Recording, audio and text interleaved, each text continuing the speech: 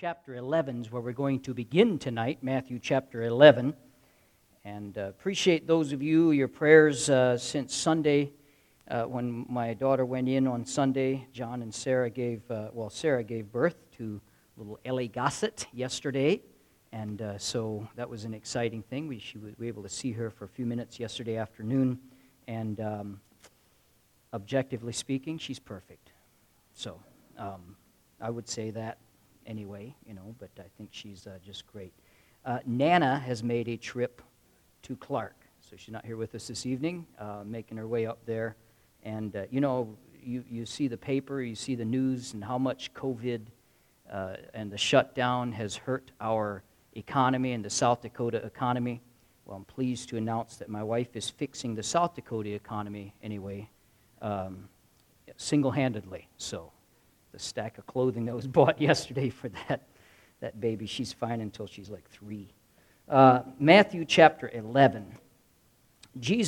We're talking about John the Baptist, and Jesus has an encounter with 2 disciples of John the Baptist after John had been put in prison. We talked last week about John's arrest, and this week I want to talk a little bit about just the momentary failure of John the Baptist. Now, I hesitate to call anything about John the Baptist a failure because, I could hope to aspire to be a tenth of the man he is or was.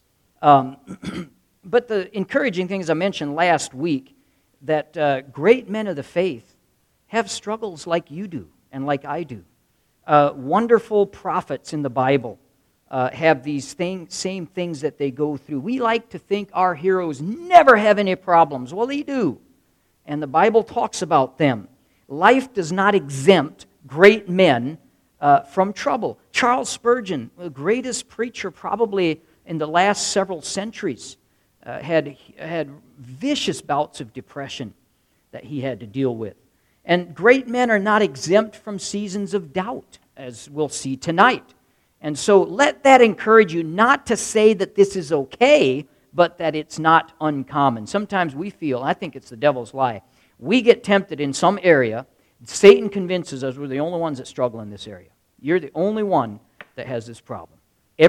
Go to church. Look at everybody else. They're having they're being successful. They're being victorious. It's just you, rotten Christian. That's a lie he sells us. Well, there is no temptation such as is common to man, and we'll see that. This is a gentle reminder, this story about the mercy that Jesus shows us and the fact that he doesn't throw us away when we have a little bit of doubt. All right, that's a blessing. Let's read Matthew 11, verse number 2. The Bible says, when John had heard in prison the works of Christ, he sent 2 of his disciples and said unto him, Art thou he that should come, or do we look for another? Now stop for a second and let that question sink in your mind. This is John the Baptist asking this question. Art thou the one, or should we seek another? This is him asking his cousin. This is him asking the man whom he saw a dove come from heaven and sit on his shoulder. He heard a booming voice from heaven. This is my beloved Son in whom I'm well pleased. And he's asking this question. I'm telling you, nobody is above doubt. Nobody. So, let's keep going here. Jesus answered, verse 4, and said unto them, Go and show John again those things which ye do hear and see. The blind receive their sight, the lame walk, the lepers cleanse, the deaf hear, the dead are raised up, and the poor have the gospel preached unto them. Blessed is he whosoever shall not be offended in me. Now notice the timeline here, because this is important. And they departed, or as they departed, Jesus began to say to the multitudes concerning John. So here they're leaving, all right, they're gone. Now, Jesus says something to the multitudes about John that he did not say to the messengers that came. I mentioned that because we're going to talk about that in a little bit and why that's important. But we'll look at some more verses as we go. But let's have a word of prayer as we start here. I want to talk tonight about decreasing and increasing. And we'll get to that verse. In fact, my text verse tonight we're not going to talk about until the conclusion. That's a little odd in homiletics class. They never taught us that. But that's how we're going to do it tonight. We're going to look at our actual text verse as we're wrapping up the sermon, and you'll see as we do that. So, Father, I pray you be with us this evening. help us to see something in here that'll be an encouragement to us. And I pray for those that have tuned in and are watching online that you may bless there too. We pray in Jesus' name, amen. One of the evidences of the reliability of the Bible, and I talked about this last week in closing, but I just want to mention it again because I appreciate this about the Bible. The Bible reports the failures of its people as well as their successes. Now, you read a book about anybody, a biography, or you read a book about in history, even about certain people written about them. It's always their highlights. It minimizes their failures. The Bible doesn't do that. You see the lies of Abraham and Isaac. You see the adultery and murder by David. You see Moses' temper, which cost him the privilege of entering the promised land. You see the juniper tree experience of Elijah. You see the denials of Peter. You see those things. And then we see victory after it many times. And we also see John the Baptist's failures, a momentary failure here in the Word of God. Now let's look at John's question. And by the way, there was pertinence in this question. This was not a good question to ask. John wanted to know if Christ was indeed the promised Messiah. Are you the one, he that should come? John's question was basically to determine who Jesus was. Now let me ask again, are you surprised by his question? This is John the Baptist asking this question. It's amazing if you really think about it. If anyone should know who Jesus was, it's John the Baptist. We expect John the Baptist to be bold and fearless. We expect him to be unshakable in his faith. And he was, except when he wasn't. And that's how we are sometimes. We can be too. We can be firm in our faith. And then we have those seasons where we doubt and when we have issues. John's situation that he was in and his thinking momentarily created some doubts in his mind. Understand, by the way, there is nothing more important for us to know who Jesus Christ was or is in our life as well. So John was right to ask this question if he had any doubts. The most important question in your life is asked in Matthew 22:42, what think ye of Christ? Because what we do with Christ determines our eternal destiny. John the Baptist had situational problems. He had some doubts because of his situation. But he was right in one area. He needed to firmly establish the identity of Jesus Christ. That's important.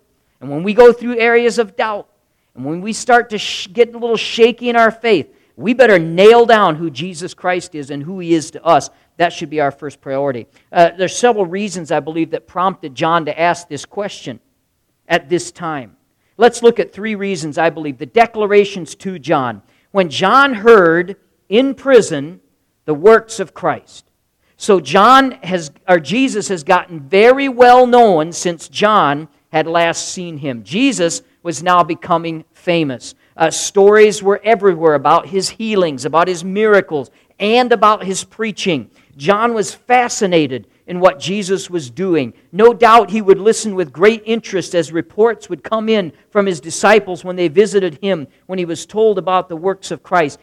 By the way, his whole life was wrapped up. His whole interest was wrapped up in the person of Jesus Christ. He was the forerunner. He was the one crying in the wilderness, prepare ye the way. So his ministry was focused on Jesus.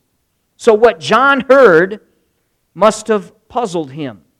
The ministry of Jesus Christ was very difficult for the Jews to accept. We know that. We talked about that on Palm Sunday when they're all shouting Hosanna. We wonder sometimes how could there be huge crowds of people shouting Hosanna and just several days later they're shouting crucify Him. How could that happen? Well, because Jesus did not deliver what the Jews expected Him to deliver.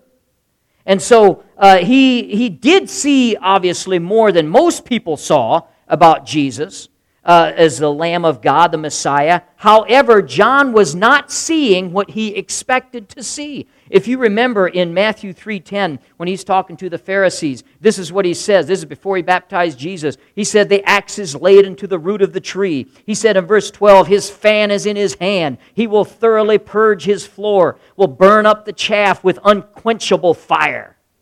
That's what John wanted. That's what he expected. But Jesus had done none of that. Where was Jesus' judgment on wicked Herod? Where was Jesus' judgment on the wicked religious leaders? Why did Jesus not do something about the horribly oppressive Roman government? Why is John still sitting in prison? Jesus hasn't done anything for him.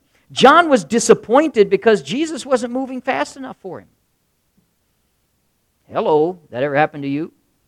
You ever gotten impatient when God doesn't move fast enough for you? You talk about frustration when you're in a hurry and God isn't. Well, this is where John was at. Impatience that God is not helping us leads us to doubt. It does in our life as well. And sometimes to despair. How horrible it is when we allow our sufferings, now listen here, because we do this, we allow our suffering and our circumstances to taint our view of who God is. He's unchangeable. He's not going to change. And so just because we're in a bad spot doesn't mean God's changed. But in times of trouble and trial, somehow we begin to think that God has forgotten about us. We may even think that He's turned His back on us. Hard times make us doubt what was once very clear to us. It's exactly what was happening here to John.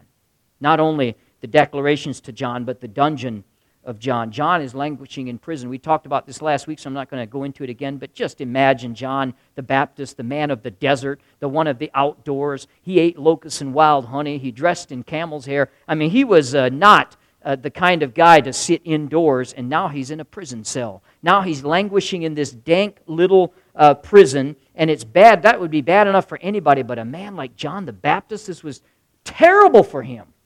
No wonder he became discouraged. No wonder the seeds of doubt began to creep into him and into his mind, because that situation he was in, it could dampen anyone's spirit, and it did certainly for John. Then, not only the declarations to John, the dungeon of John, but the disregard of John. Added to all this, Christ had done nothing to deliver him.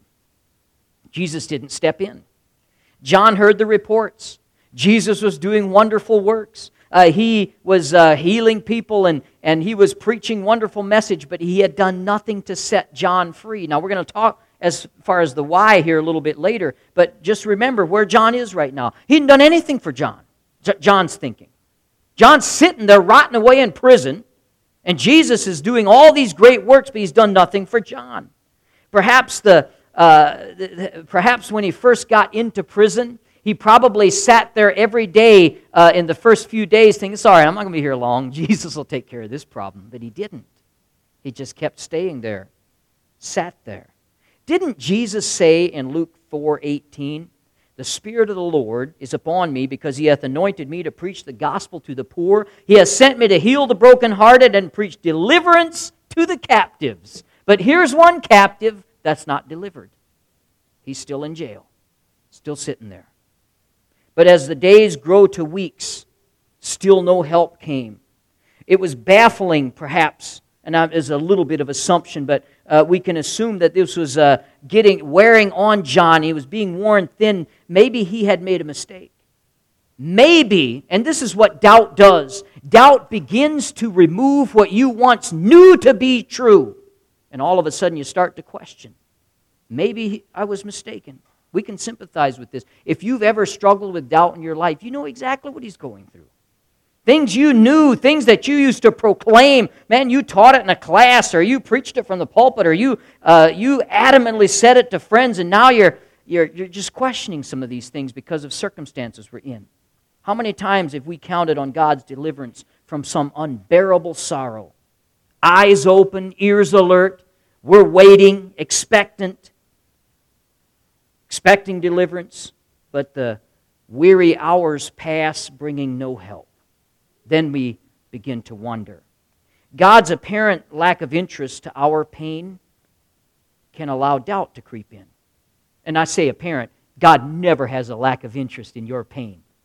But His apparent, we think He does sometimes. We feel like He does because it doesn't move fast enough for us. So it seems, again, to mock the promises of Scripture. Here's wicked Herod living in luxury in his palace while John's rotting in prison, and there's nothing being done to deliver John. Don't question this for a moment. This was a severe trial in John's life. Severe. Now, I want to also look in the question here, the wisdom in the asking. He sent 2 of his disciples. It's interesting how John handled his doubt. He admitted it, he sought help for it, and he turned to Christ for the answer. Now that's a good thing to do when we've got doubt. Amen? Admit it and seek some help. When doubt hit John, he did not sit and moan about it. He took action to get answers. Listen, there are too many people today that when doubt creeps in, they're all too happy just to sit and let the doubt get worse and worse and worse. They stop going to church. They stop fellowshipping with believers. They don't read the Bible anymore. They just let the doubt overcome them. John didn't. He was going to do something about it. Don't honor your doubts. If you're plagued with doubt, get into the Word of God. John the Baptist knew that the right place to get help for dealing with his doubts was the Lord, and he took him right to the Lord. He didn't go to some unbeliever or some psychiatrist, amen? He went to Jesus Christ himself. You know, the Bible was given, for one of the reasons the Bible was given is to help us with our doubts. It's interesting, 1 John 5:13, you've probably said that verse or heard it a million times, but this is going to be I just want to put a little new spin on it, just have you point something out here. These things have I written unto you that believe. Let's stop there. Who's it written to? You that believe. All right, let's take me, I believe. These things have I written unto you that believe, on the name of the Son of God, that you may know that you have eternal life, and that you may believe. Wait a second. These things are written to you that believe, so that you might believe. Not a little redundant? Well, it isn't if we struggle with doubt. Because we believe. John believed, but right here at this moment, he didn't believe. And so he needed the Word of God, needed Jesus. He needed to go to God himself, Jesus Christ, needed to get that reassurance. And we, in turn, we can't send a messenger to ask a physical Jesus. So what do? We go into the Word of God. The Word of God is given to us that believe, that we might believe. And so, we already believe, but sometimes we have doubts, and we need to believe.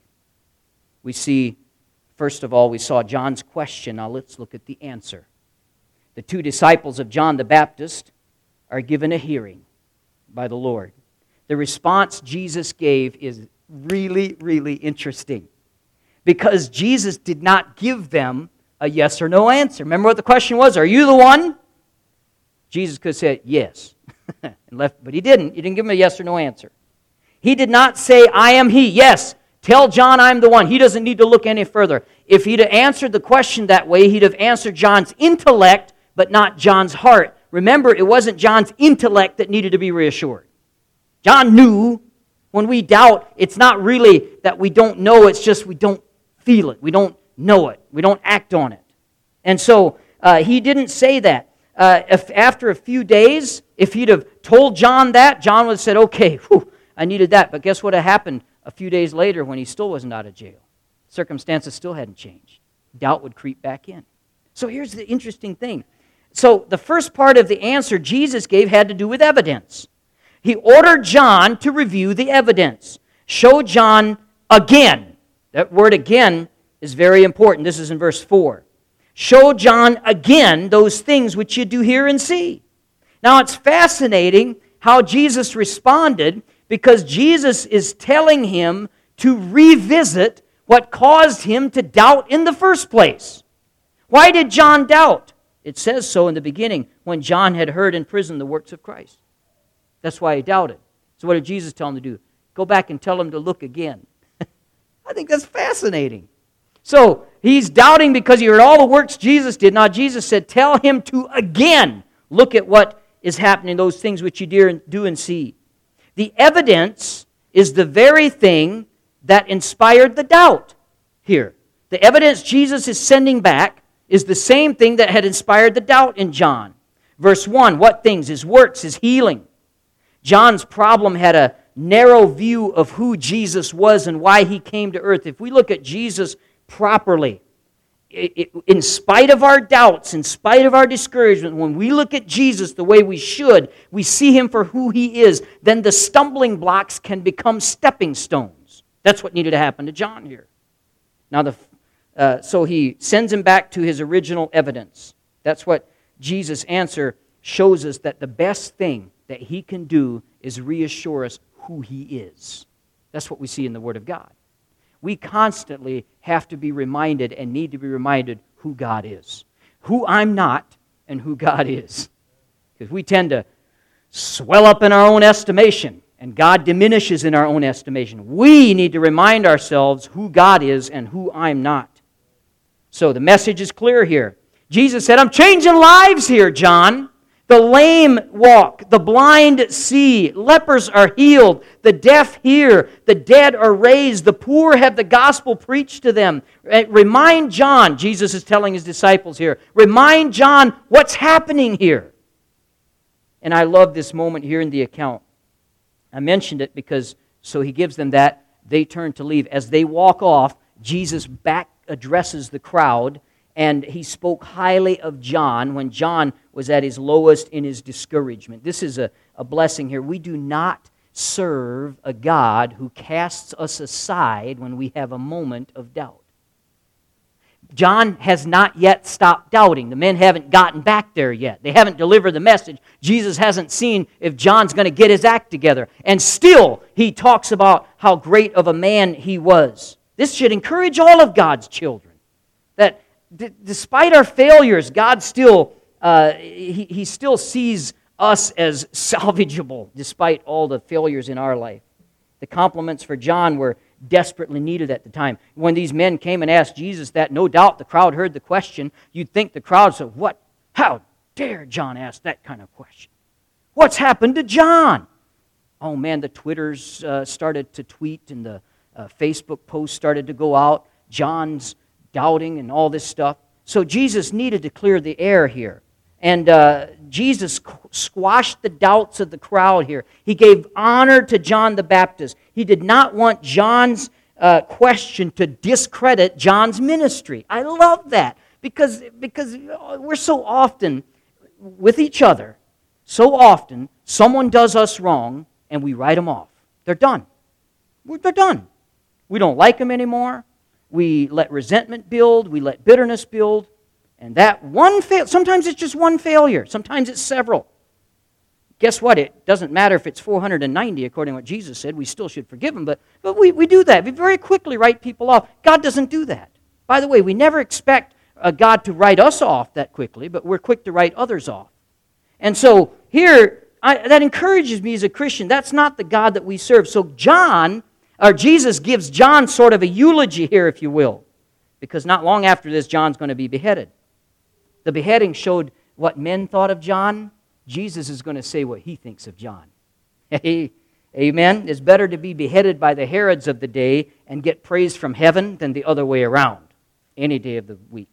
Now notice in verse 7, as they departed, he began to say to the multitude concerning John, what went ye out in the wilderness to see? A reed shaken with the wind?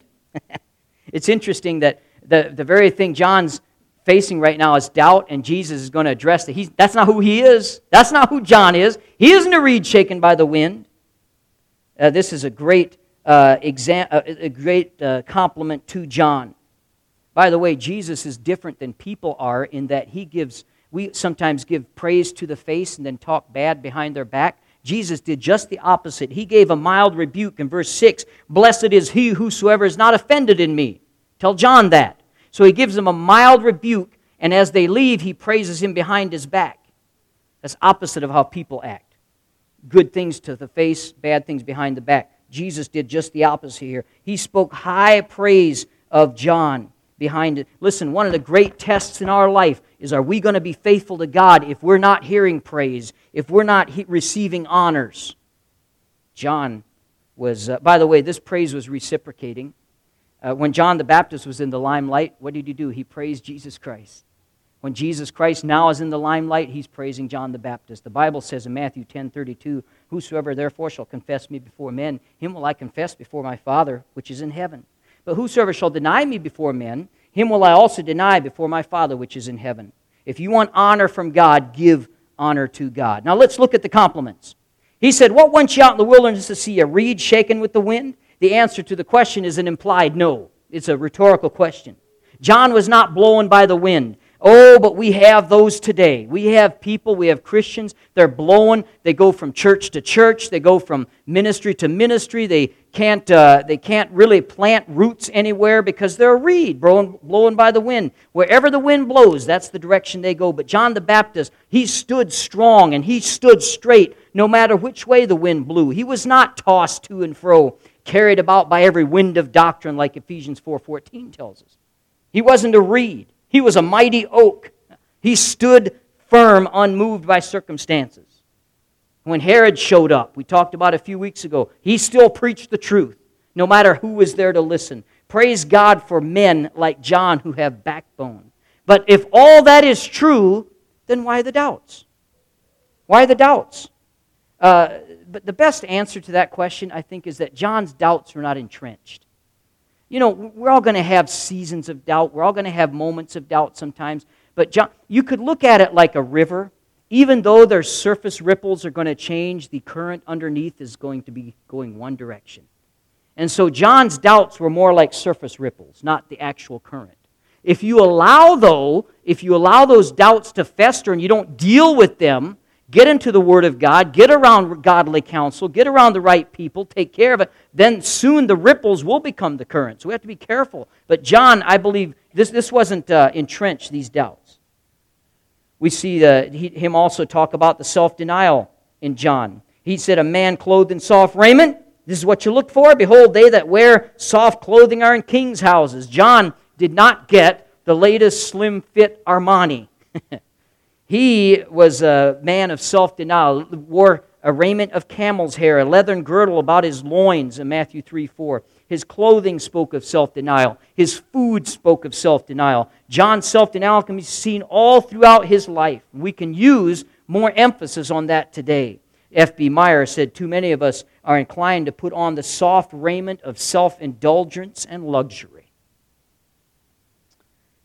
John was a man of steadfastness and self-denial. Also, Jesus spoke of his superiority. He said in Luke 7:28, there is not a greater prophet than John the Baptist.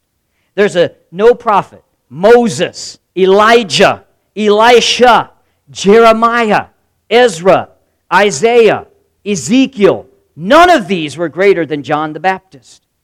And that's quite a thing to say about him. Our text goes even further in verse number 11. Verily I say unto you, among them that are born of women, there hath not risen a greater than John the Baptist. I got news for you. Every single human being that's ever populated this earth was born of a woman. And Jesus said none of them are greater than John the Baptist. High praise coming from the Lord himself. Again, I ask then, why the doubt? If he's so great, if he's such hot stuff, why the doubt?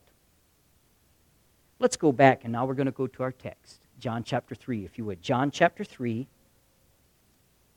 Look at something that John said before he went to jail. John chapter 3. This is so important. If you haven't been listening to this point, listen now. If you get one thing, let this be it. John chapter 3. So some loyalists came to John and they said, hey, there's this man Jesus. He's baptizing people, or he's preaching like you are. And this man, people that you baptized are now following him. Everybody's following him. Jesus didn't baptize. That was a slip of the tongue. But everybody is following Jesus now. Here's what John said in John chapter 3, verse number 30. He must increase, but I must decrease. He must increase, but I must decrease. He must expand in his following. He must expand in his power. He must eventually win all hearts. He is the beginning of eternal blessedness. He must increase. And then he says, I must decrease. By the purpose of my calling, my scope has to become smaller and smaller and smaller. Eventually, I'm going to go off the scene so that he can be glorified. He must increase. I must decrease. And John was right. By the way, that's easy for us to say. Can I ask you a question? What was John doing in jail? Decreasing. That's what he was doing. He was decreasing. And he didn't like it very much. None of us like it. We don't like to decrease. Now, and again, you get into the pulpit, or you get in your Sunday school class, or you're having a Bible study or discipleship class, and all of us, yes, we all agree, he must increase, I must decrease. But when we start to be decreased, we don't like it. It's not pleasant. Decreasing is never pleasant. It's not something that we sign up for. We might say it like John did, but when it really comes down to it, here's John in jail, and he is decreasing. And so you'd expect John to say, see, hey, look, nobody get upset. I told you, I got to decrease. He's got to increase. So when he heard all those good reports coming in about Jesus, he should have said, that's great. He's increasing, just like I said he needed to. And I'm decreasing, just like I said I needed to. But probably John was a lot like us. And John was more along the lines of, I didn't know decreasing would look like this. I didn't know that I didn't mean this. See, we don't ever know how God's going to do it, but we need to be willing to go through it. The seeds of doubt grow in the soils of disappointment. And John was severely disappointed. I'm talking maybe to someone tonight, maybe here in our building, or maybe even on through the air. Maybe a lights went on. Maybe you just realized some things in your life are happening right now. You're decreasing. And it's a good thing, spiritually speaking, but it doesn't feel good. It's not pleasant. It's not something we enjoy. But if ultimately we are decreasing, and if at the same time the impact and the effect of Christ through our life is increasing, that's a good thing. It just doesn't feel good. It never feels good. Could it be that as you decrease, Jesus increases? I think really that's the only way it ever happens. As we decrease, remember Paul, he had a thorn in the flesh. Now, he didn't use these words. I'm just using it as an example because of what we're talking about. Hey, God, you know how much it would increase my impact if let's just say his eyes were pussy. That's what people think. His eyes had problems. So he's talking to people here. Imagine your eyes are, what a distraction that is. If this happens right here to a preacher, and he preaches a whole message, that's all you see. It's all you see. It just drives you nuts to see that. I've been there too. But so imagine if something's wrong with the eyes and Paul comes to God. God, listen, it would increase the impact. It would increase the message. It would increase everything about my presentation if you could take that away from me. And Jesus and God's answer, 3 times he tried to get him to take it away. My weakness, or my strength, is glorified in your weakness. In other words, if you will, for the sake of our message tonight, as you decrease, I'm increasing. Now, here's the question, folks, that I leave with you tonight before we close in prayer here. Here's the question. Are you willing to decrease? Are you willing to be decreased so that he might be increased? That's the question right there. Now, the Scripture never talks about John's final days. We know he was beheaded soon after this, but I like to think that John the Baptist got it. I hope he did. He got it when he got to heaven, but I hope he got it and he understood it when Jesus answered this question. Can I encourage you tonight that resist doubt in your life that comes because of circumstances in which God might be trying to increase you, in which he might be trying to, or decrease you, in which he might be trying to increase himself. Did I lose you there? Resist doubt that comes from God possibly trying to decrease you and increase him. That's the goal of our Christianity. Let yourself be decreased so that he might be increased. It's a tough, tough duty. Let me tell you, I can tell you how difficult it'll be. And this is not to discourage you, but just to prepare you. It's so difficult that the greatest born among women ever had a really tough time with it. So I'm guessing you will too, and I will too. But it helps us to see it, doesn't it? So let's do the best we can. Father, I pray you'd help us as we go